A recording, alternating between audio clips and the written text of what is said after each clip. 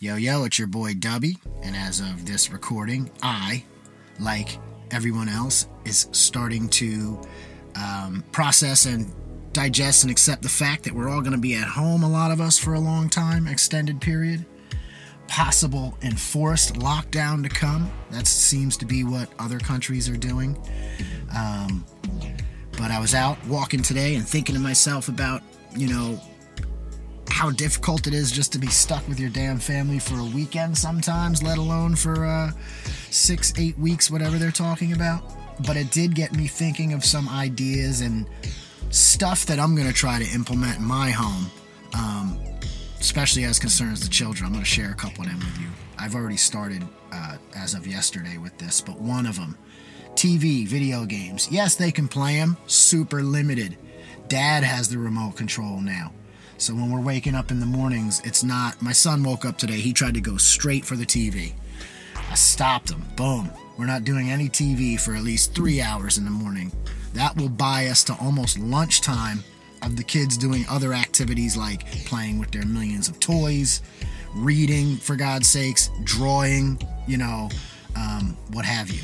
2, when the TV does come on, Dad's in charge of the remote because we have siblings. We have Irish twins and they like to fight over everything. So I'm picking the movie that's going on. So there's no confusion. That'll buy you another 90 minutes. By the time that's over, lunch is happening. We're outside for at least 1 hour of intense physical activity. Just like in jail, we're going to do it like that. You're out in the yard. And then a limited run of video game playing for the late afternoon to get the house a little quieted down and ready for dinner time. Nighttime, well, I haven't been much of a TV guy before, but I sure am getting ready to be. So, few nights a week we'll have, family movie nights, sit on the couch. That's kind of how we're going to deal with it. I'm not encouraging my kids to go out in gatherings. I've already been at home because I haven't been busy, so I'm following the WHO guidelines and basically I'm listening to what the doctors are saying to do. I'm not listening to any politics or armchair philosophers on social media. I'm listening to the mostly World Health Organization, which is an international group of the world's top doctors, and I trust them to know more than me about this thing. Staying away from friends, loved ones, and just the general public, especially my old people, my loved ones. Oh my God, how many elderly people I have in my life that mean so much to me. If the doctors tell me I need to stay away from them for a little while to protect them, motherfucker, that's what I'm doing. And I encourage you guys to do the same. Life goes on. Life doesn't stop here. Now we're going to get creative. We're going to have some family culture might even emerge out of this thing.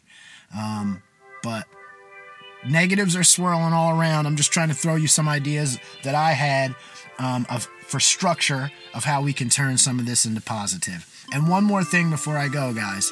A lot of talk around the house in front of the children is not good for them because even my little boy who's 6 years old woke up and said he had a bad dream there.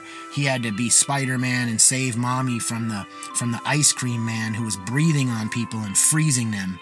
And he had to stop, the ice cream man from breathing on mommy and freezing her. And I realized that he's listening to all this talk about contagion and breathing on people and spreading and stuff. And it's messing with his little 6-year-old mind. So for my parents, older brothers, older sisters, aunts, uncles, keep that in mind when you're around the kids. This is probably like more of an adult discussion, and life's going to get disrupted for them as much as it is.